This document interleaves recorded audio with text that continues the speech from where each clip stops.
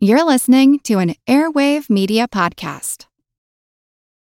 This episode is brought to you by Visit Williamsburg. In Williamsburg, Virginia, there's never too much of a good thing. Whether you're a foodie, a golfer, a history buff, a shopaholic, an outdoor enthusiast, or a thrill seeker, you'll find what you came for here and more. So ask yourself, what is it you want? Discover Williamsburg and plan your trip at visitwilliamsburg.com. Leopard frogs have been disappearing in Arizona, and the major culprit is apparently a creature that eats virtually anything less than its size that crosses its path. I'm Jim Metzner, and this is the Pulse of the Planet.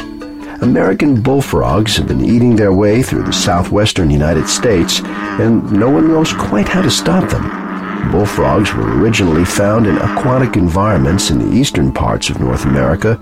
It's believed that they were brought over to the West Coast by people who wanted to serve them as a delicacy or see them as live ornaments in their garden pools. Cecil Schwalbe is with the U.S. Geological Survey's Sonora Desert Field Station at the University of Arizona. He tells us what's being done to control the American bullfrog population. We found no single method that is effective at eliminating bullfrogs because they're just so adaptable.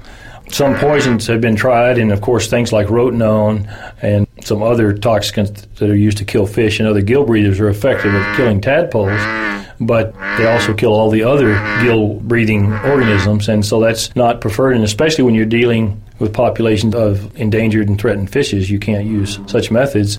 We use a combination of methods. We use hand capture or with hand nets or spears called gigs, and we go frog gigging. That's actually very effective as far as taking a certain number of frogs per unit time.